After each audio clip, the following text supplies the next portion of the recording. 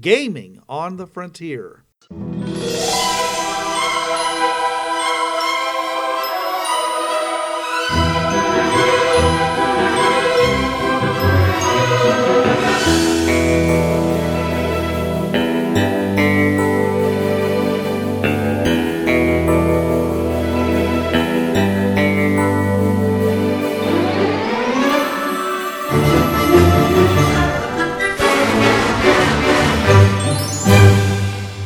Now your hosts.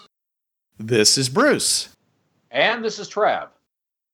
Welcome to Gaming on the Frontier, your podcast of finding out that the world you live in is just another simulation. I don't think we're in Kansas anymore, Toto. This is a follow-up to our first Super Science episode where we talked about a lot of different things and ended up on basically living without any apparent need for sustenance. We're now moving on to the to another big category, precision instrumentality, which is where things are. You're able to do things far beyond what is commonly considered to be possible to do. Count all the grains of sand on a beach in a nanosecond. All right, so let's move on to Grey Goo Virtual Reality. Do you want to try to, for our listeners, tell them what I'm trying to get to with this? Okay, for those of you who don't know what Grey Goo is, and for those of you who are familiar with nanotechnology, the main thing that I hear a lot about, across the board, various forums, why we don't want nanites is because of the concept of Grey Goo. That it's a nanite that is just programmed to eat and reproduce. They're like mechanical microscopic tribbles. More like locusts. Yeah. They eat and then they make more themselves. And supposedly the big fear is, the world will be covered in Grey Goo. It'll eat everything. And, it'll just be, like Bruce had said earlier before taping, a couple of feet of, the earth would be nothing but just have a couple of feet of this gray slime coating it. But what we mean by Grey Goo virtual reality is, let's say it does this and it consumes human life. It does not end it. It would hold the essence of the human within the computers, within the nanites, and then give the personalities that comprise all these humans a reality in which to live, and they can still do stuff and they can, live out their lives if they wished. That's what it means. Sort of not a hive intelligence, because they would all be linked by the Grey Goo, but they would still have their own personalities and their own agendas and whatnot. Right. They'd have their own namespaces. Yeah. Okay. All right. Continuing to use computer terms. So we're talking about not just something that destroys, but something that actually communicates amongst itself as well. In other words, a gigantic neural network that has the ability to not only live for itself, but also to, and again, another Star Trek term, to understand the uniqueness, and add it to itself. In other words, a benevolent Borg. Yeah. Okay. But see, in the Borg, they basically take, all that uniqueness and it's subsumed to the needs of the collective. While in this case, the collective already has everything it needs. So therefore it says, okay, what can I do for you then? How can, by giving you what you want, by recreating, in a virtual sense of what your life was before, then you're making life more interesting for us all to interact with.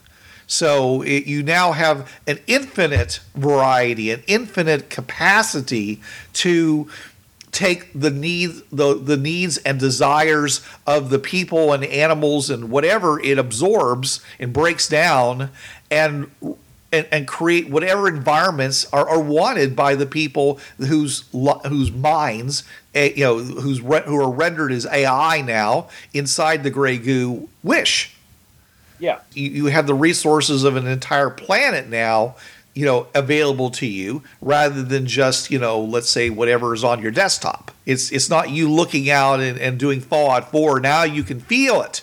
Everything, it's all completely immersive reality. And, whatever form that might take. And if you desire to separate from the gray goo for some reason, let's say you want to go to another planet, then it would also have the ability to reconstruct your body and put you into a vessel, that probably looked just like you did before you went into the gray goo, and you can continue your life separate from it because it didn't need you in the first place. You were a resource that it took into itself, but at the same time is that it's not it's not a zero-sum game where it's diminished somehow by you leaving, or maybe it is, but it's willing to do so because you're going out to do something, and then you'll come back and with new experiences to share with all the different beings, or whether they're people that were absorbed or whether they're actually AI that have generated within the gray goo matrix. A possibly infinite number of life inside of that. Ooh, good thought experiment here real quick. And you could do this in any type of game, superhero, modern, urban fantasy, whatever. Somehow a visitor from that world comes to Earth.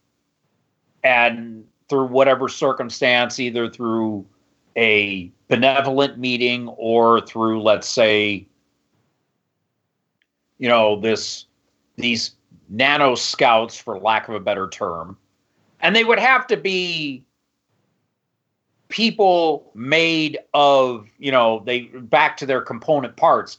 Because if you have like a nano-shaped human, they're not physical powerhouses. They can't lift things because it's the nanites, holding a human form. So let's say these nano scouts, again, we'll just use that for they come to Earth, and let's say they take the characters back to their world. It's like, okay, you want to try to strike up, take us back. So they go back and they just find nothing but it looks like a gray ocean world. No, that is the population of this planet. And the characters get subsumed into this planet. And they are now full of the entire sensorium, everything that has ever happened and is happening on this world. And then when they want to leave, the gray goo virtual reality reconstitutes their bodies, sends them home. Reconstitutes their spaceships. Yeah, and sends them back. And they now realize that there is this gray goo virtual reality out there, that it just subsumed this planet and now is everything on this planet. Right. And maybe when they reconstruct their bodies, they put in a little seed part of the gray goo to say, when you go back, and you tell your people about what you experienced, if they want that experience, then you can give it to them. Yeah, there's just like a little near a nerve cluster or something. It's just there dormant. Yeah.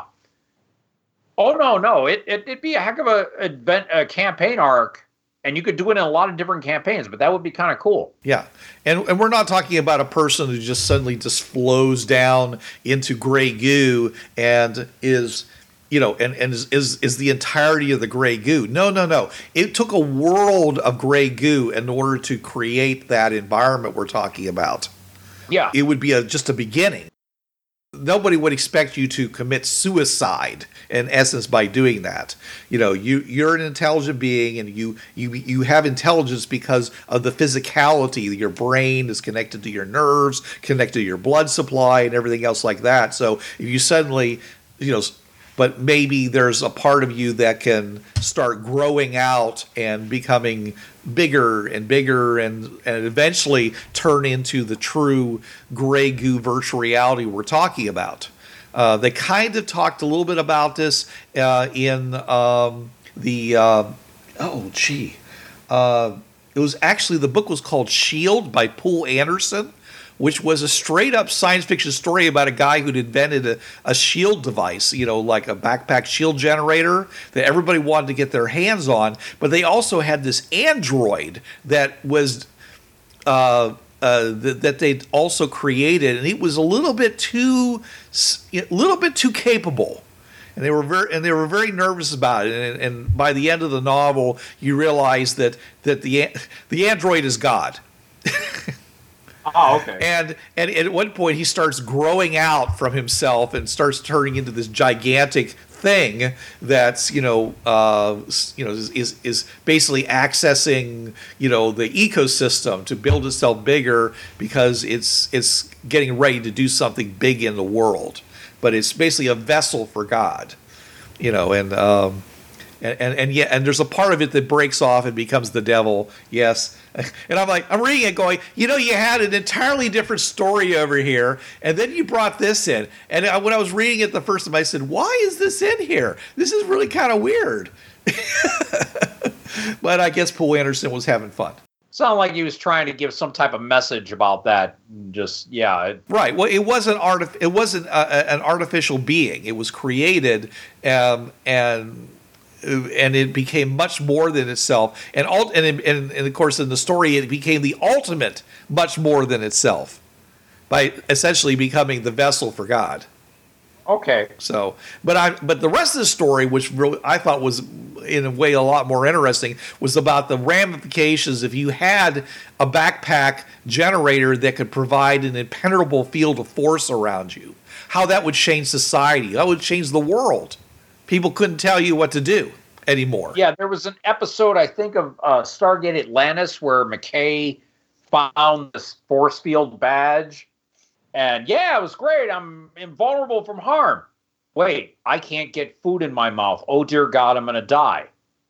And so, yeah, it's that whole be careful what you wish for. Yeah, it was great. McKay was walking into combat and, the lasers are bouncing off, bullets are bouncing, and he didn't feel a thing. Until he realized that nothing can pass through, including nutrients, sustenance. Mm-hmm. So, force field, yeah, I remember seeing that when you mentioned that. That was the thing that came to mind about that. Yeah. So it raises a whole lot. It raised a whole lot of questions like, okay, I'm protected from people harming me, but at the same time, I can't get rid of bad people. It's kind of like online griefers where they stand, they stand in the doorway of your house and you can't leave your house because they won't move. Yeah. And you're like, what am I going to do now? They can't do anything to me, but by standing in the doorway, they're blocking me from going anywhere. So, in a way, that could also be a problem with these kinds of things, where you could create bad places where things were going on inside of which that nobody could do anything about because nobody could get through the shield. Mm. So it was kind of an interesting thought. It was a very small book actually, but it raised a lot of interesting questions. Anyways, so back to the Grey Goo virtual reality. So the only place I've ever seen this done was in Greg Bear's Blood Music. I don't know if there's any other examples out there, but that's a good place to go if you want to get an idea of what this kind of thing would be like and how everybody would be terrified of it, because they're assuming that when they get dismantled by this, they're being annihilated.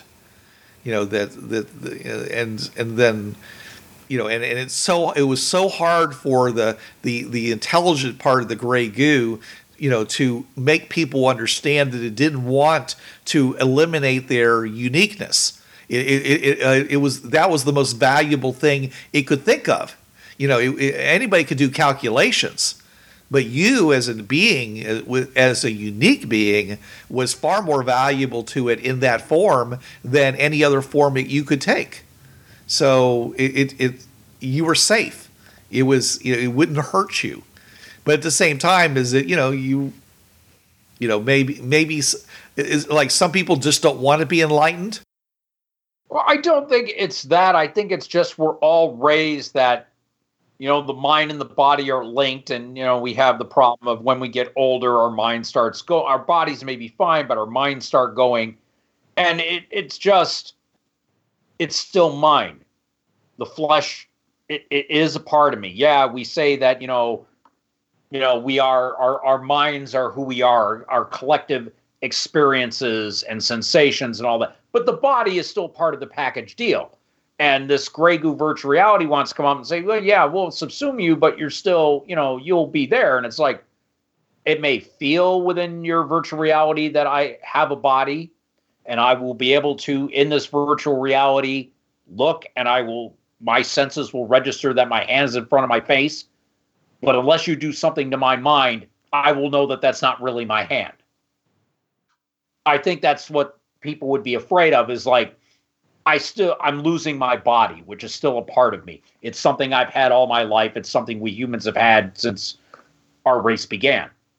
And you're going to take that physical element from me and replace it with electrical sensations. So it sounds like what they're afraid of is being trapped inside the uncanny valley. Well, yeah. Well, remember in the Matrix when you had, it's 20 years, folks. No more spoiler alert. When Cypher is there in the restaurant eating the steak, talking to Agent Smith as they are discussing how to, betray Morpheus and, get the codes for Zion. And the part where he mentions about eating the steak. As he cuts into it, you see, it's kind of medium rare there on the fork. And he says, my brain will tell me that it is tender and delicious. It's all electrical impulses, though.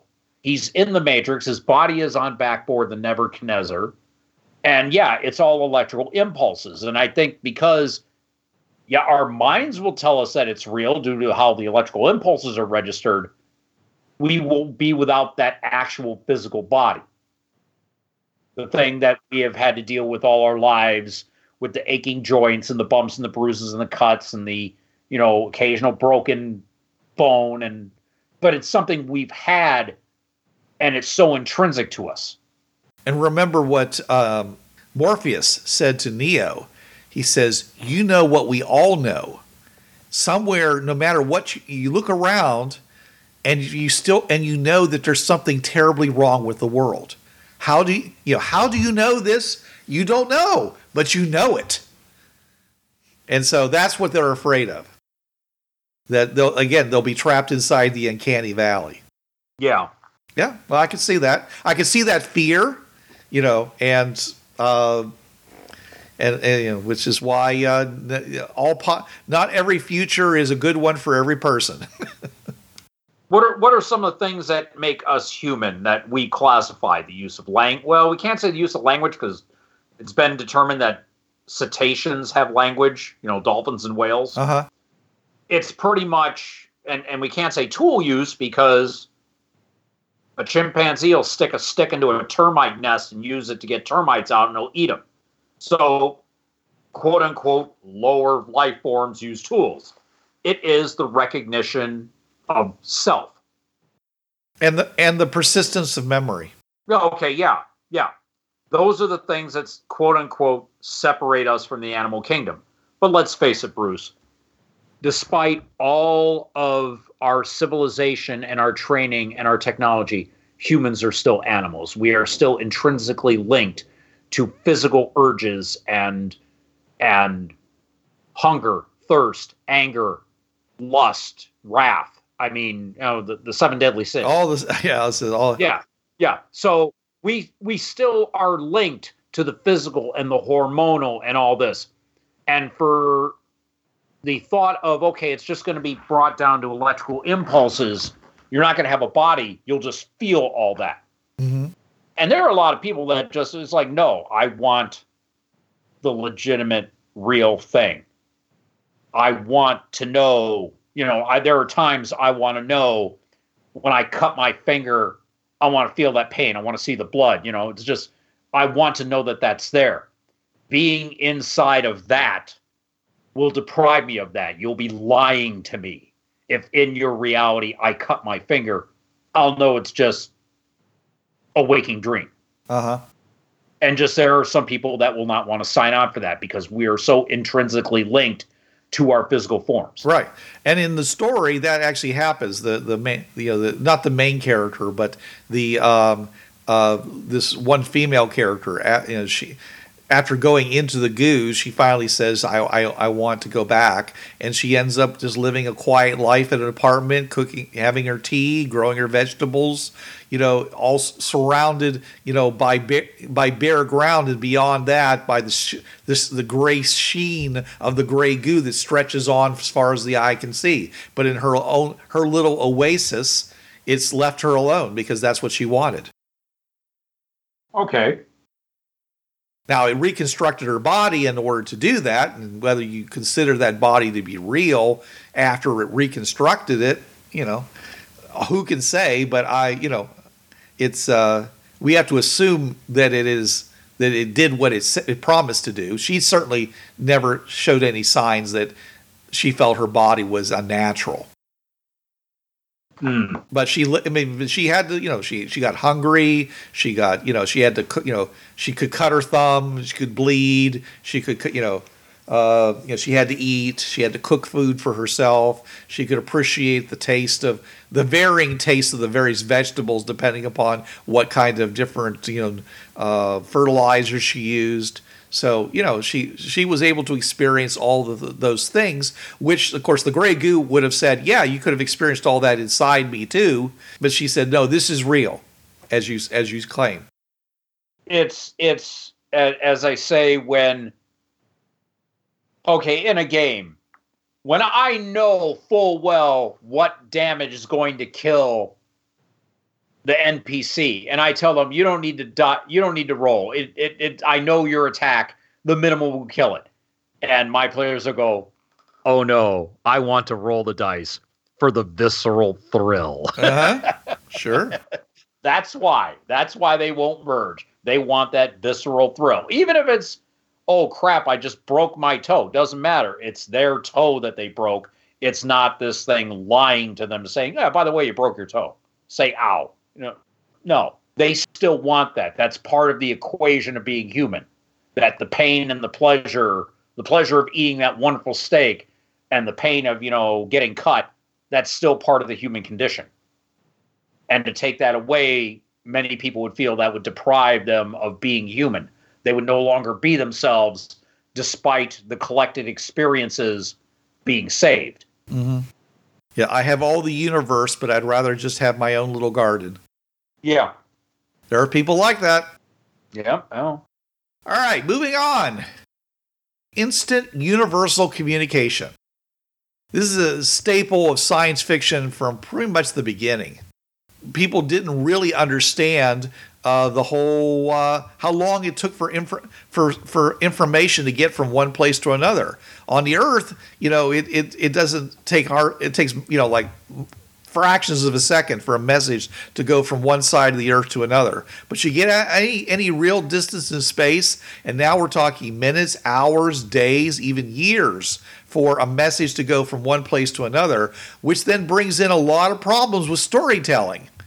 Because, if you want to be able to communicate between two worlds that are light years apart, then, how do you do that? There was the invention, and I'm going back to D20 Future here. It is a PL9 device called an Ansible. ANSIBLE. Let me get the book real quick. Okay. Now, obviously, it is quite an expensive device, it being progress level 9, which if you're, and you know how I roll here, people, I still use the progress levels from D20 Modern and Future. They work. Yeah, I think it's a very good system. Ain't broke, don't fix it. Okay, Ansible, here we go, PL9. For those of you following along, page 139 in that particular book. The Ansible is a device that induces precise changes in the energy states of atomic nuclei without regard to distance or time. In effect, it permits instantaneous interstellar communication, voice, video, or data transfer to any other ship or station equipped with an Ansible. Much like a radio, the receiving station has to be attentive to a particular frequency, so two Ansible-equipped stations must have some prearranged communication protocols. An Ansible cannot pick up any other transmissions not intended for that specific frequency. So yeah, basically that would be my thing of instant universal communications. You could have a galactic, you could have the Empire, like, the Galactic Empire, like in the Star Wars canon. And you would have to have something like that just because, let's see, and I ran a Star Wars campaign. Let's see, I'd say about maybe 60% of the Star Wars galaxy is inhabited. You have, the unknown regions where the First Order went hiding for, a decade or so, or 20 years or whatever. And that is all relatively unexplored. But the rest of that galaxy, they would need to have instantaneous communications in order, for let's say the Galactic Empire to be sending out communications from like Coruscant out to the Outer Rim, where you'd have, the hollow transceivers that you would see. Let's see, Empire Strikes Back, where Darth Vader was talking to all his generals, and as one ship would get destroyed, you'd see one of the images blink out. You would still need Ansible level communications to be talking to people on the opposite side of the galaxy. Yeah, anytime he was talking to the Emperor. Yeah. Wherever he was in the galaxy, the Emperor had to be able to contact him immediately. And in real time. I mean, when they had a conversation, there was any sense that there was any delay in a response being understood from either side. And we know that the Emperor was probably on Coruscant, and they were, and he's off at Tatooine, or somewhere nearby, which is, as they said, the butt end of the universe. Yeah, the Outer Rim territories. Yeah, it was quite a ways away from what I remember on the maps. Thousands of light years. Yeah, so you would have to have just that level of technology dealing with the various energy states of atomic nuclei in order to link. And the Ansibles would all have to have the prearranged protocol, which would be, you could have like a couple hundred Ansibles, and if you just all put them on the same frequency, you have instantaneous communication all over. And like they said, voice, data, video, you could send whole petabytes of data in an instant. So yeah, that would be my best example that I know of instant universal communications. Sure. And like I said, they used it, as a staple in science fiction for 100 years. Where once it was created, then of course you could have, because you really can't have a true galactic civilization without it. Yeah, because if not, you would have to deal with either the ships producing, like sending quote unquote mail bags. Oh yeah, we're going to this world. Okay, then we'll send our latest news, and it might get there 3 or 4 weeks. So by the time you're on planet, Grobo, and oh yeah, we just got the latest delivery from planet Zaxxon. It's a month out of date. Right. And a month out of date isn't too bad, but what if it's years? I mean, no world is going to be listening to any directives coming from a central authority, because by the time they get them, the information is worthless. Yeah. Why are we even part of them? Why are we even loyal to them? Why aren't we just, loyal to the people that are nearer to us, or even just to ourselves alone? Unless you have some kind of religious compunction where, we are all part of the great church, and therefore, even if we're separated by miles but by decades, even centuries of time, he says we're still whatever we are, but still, even within that, you're going to see a lot of changes, because people are like, well, okay, where the church is silent, our culture speaks. And so you'd end up with all kinds of things happening as a result. But universal communication eliminates that, because now there's immediate accountability. Anytime you deviate, or don't respond, or whatever you do, wars can be run effectively at the stellar level or at the interstellar level, because you get the tactical information you need. I do like that, and I forget what it is. Star Trek, how they had the subspace radio. Right. There was lag.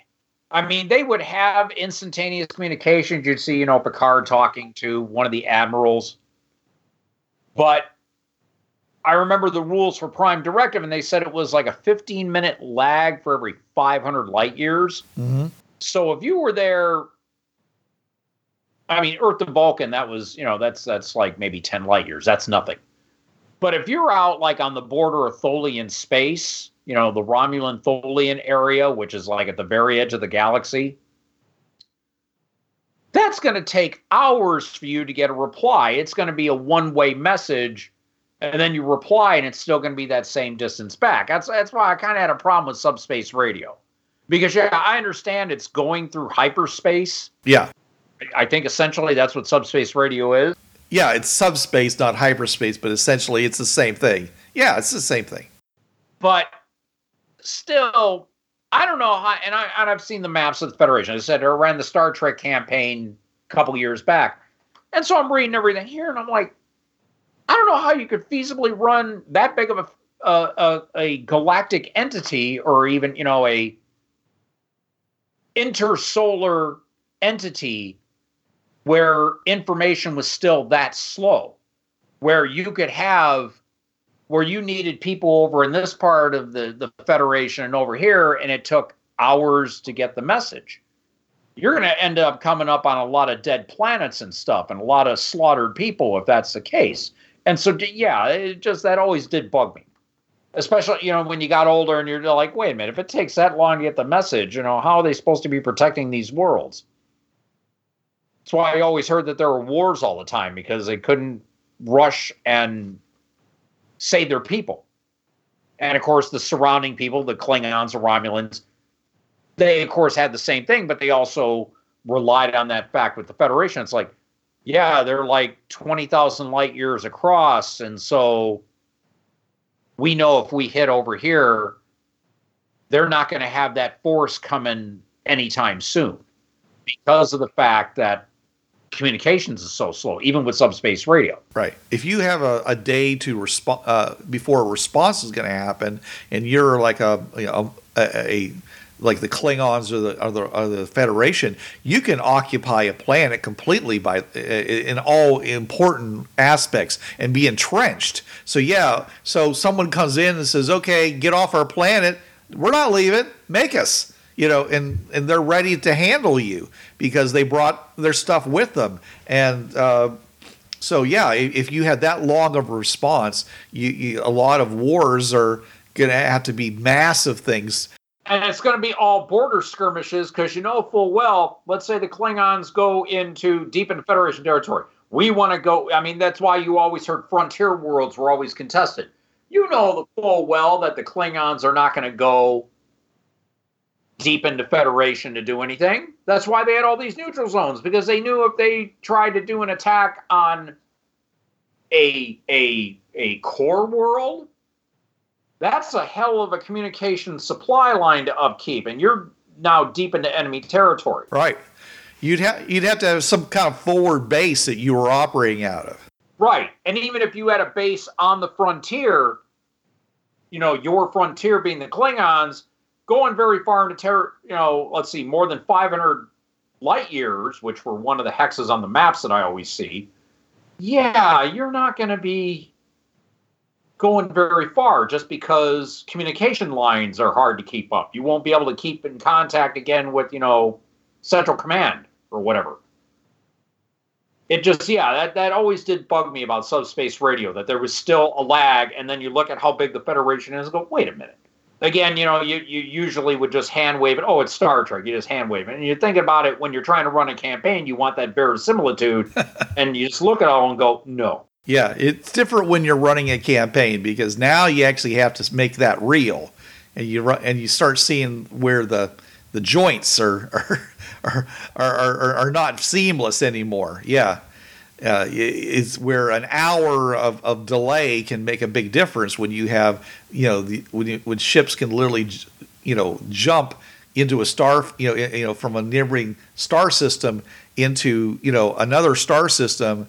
That hour makes all the difference, because they could go and stage in that nearby star system, and then when it comes to jump, and meanwhile you're waiting for a response from 50 star systems away, and they're like, yeah, we're coming, we'll be there, and and whatever they were trying to do, they've done. Either they moved their border forward by taking over that star system, and now they're backing it up by more, by fleets and things like that, or they've come in, done a quick grab, I don't know, stolen a major supply of dilithium, maybe destroyed a resource that the other side found very valuable. But now, we can't have it. You don't get to have it either. And so they come in and do a destruction raid. I mean, there's lots of reasons to engage in military aspects, or maybe you're just coming in to abduct people. It's in a way that was kind of like the problem in the incursion, because Earth is nowhere near the rest of their civilization. Yeah, that's all out in the other part of and I did the research because I used incursion for the Bureau 13, what you call the Gnomes in Space campaign, which we just wrapped up that arc. It was all out in the rest of Earth's spiral arm, and remember, the Orion Cygnus arm is like, what's it, 3,000 light years wide by 20,000 light years long by like 1,000 deep. That's a lot of real estate, son.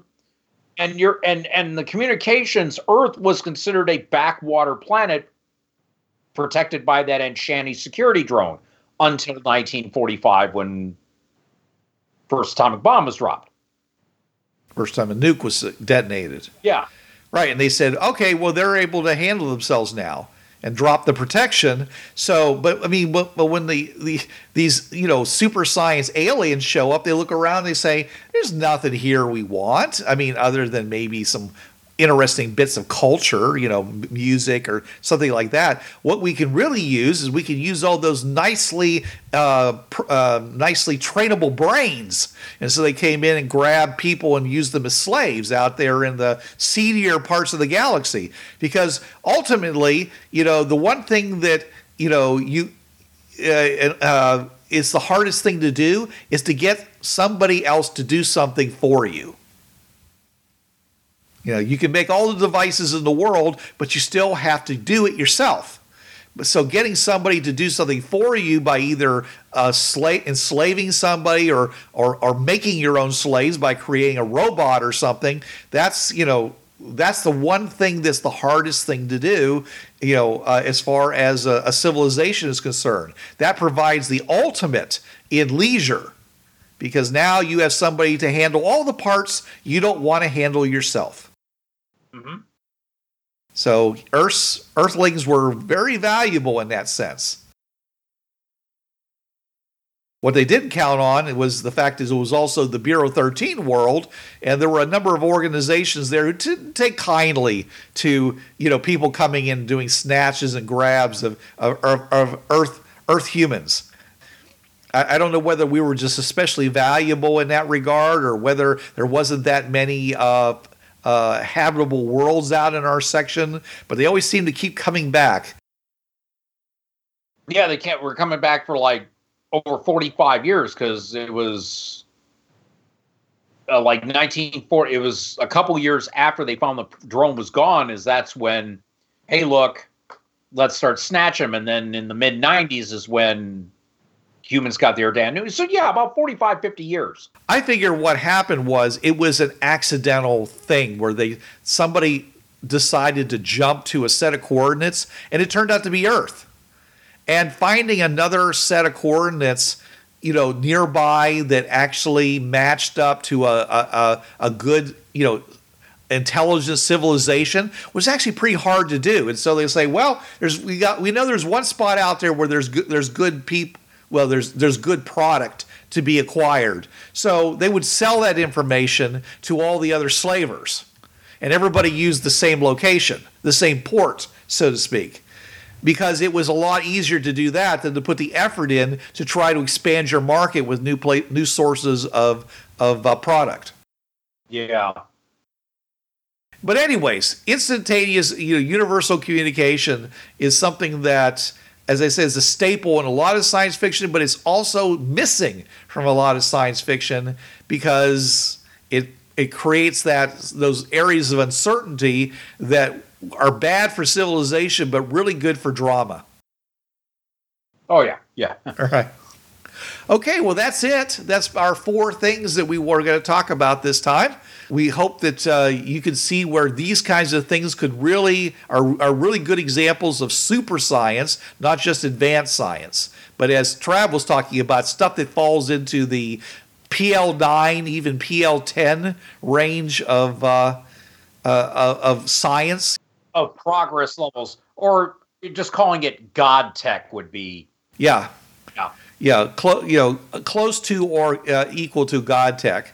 And there's no reason to think that if you run a science fiction type campaign that they may not run into it and something like that. It could be a remnant of a civilization that has disappeared more than millennia ago, even millions of years ago, where the people involved became beings of total intelligence and traveled off to unknown realms, but they still left their technology behind, and people got their hands on it and handed it around. Or it could be something where something has evolved to that, and that's its current state, like the gray goo.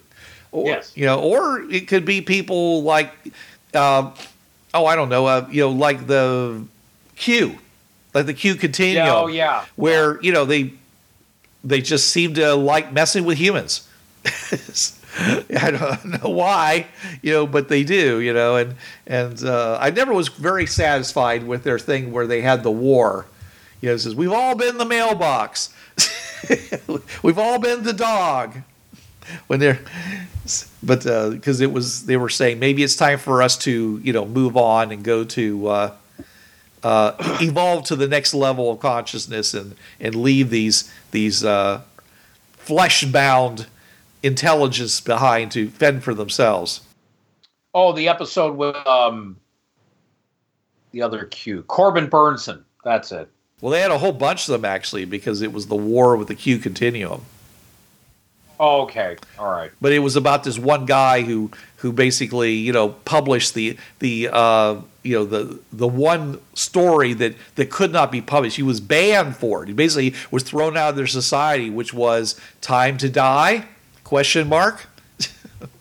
Okay. For people who've lived millions of years, that might be the most awful thing that you could say, because some people would say, I've lived a million years, how could I stop now? Yeah. And his answer was, maybe living another million years exactly the way we have been living isn't worth it. Maybe there's another choice. So that's where they had to get to by the end of that particular adventure. It was a 2-parter episodes. Okay. I was going to say not the episode, but that particular arc. Yeah.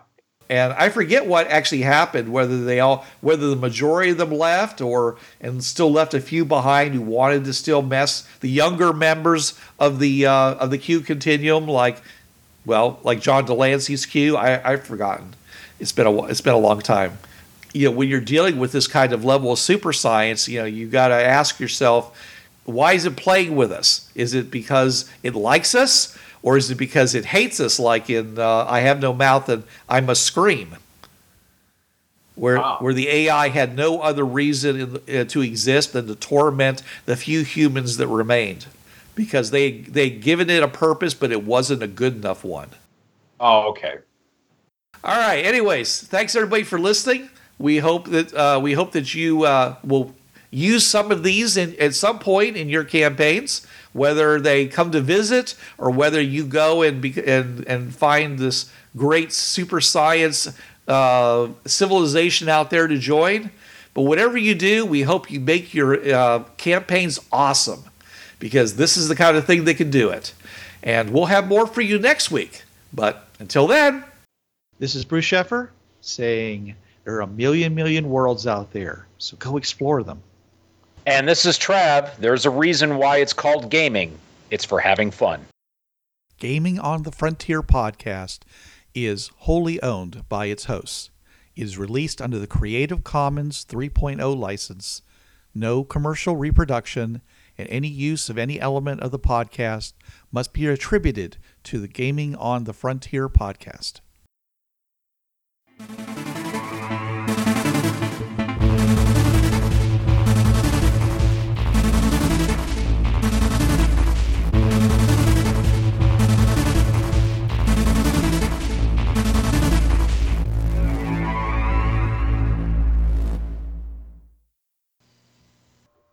Hi, this is Trav from the Travcast. Listen to me Tuesday nights, 8 to 10 p.m. Eastern on listen.dementiaradio.org:8027.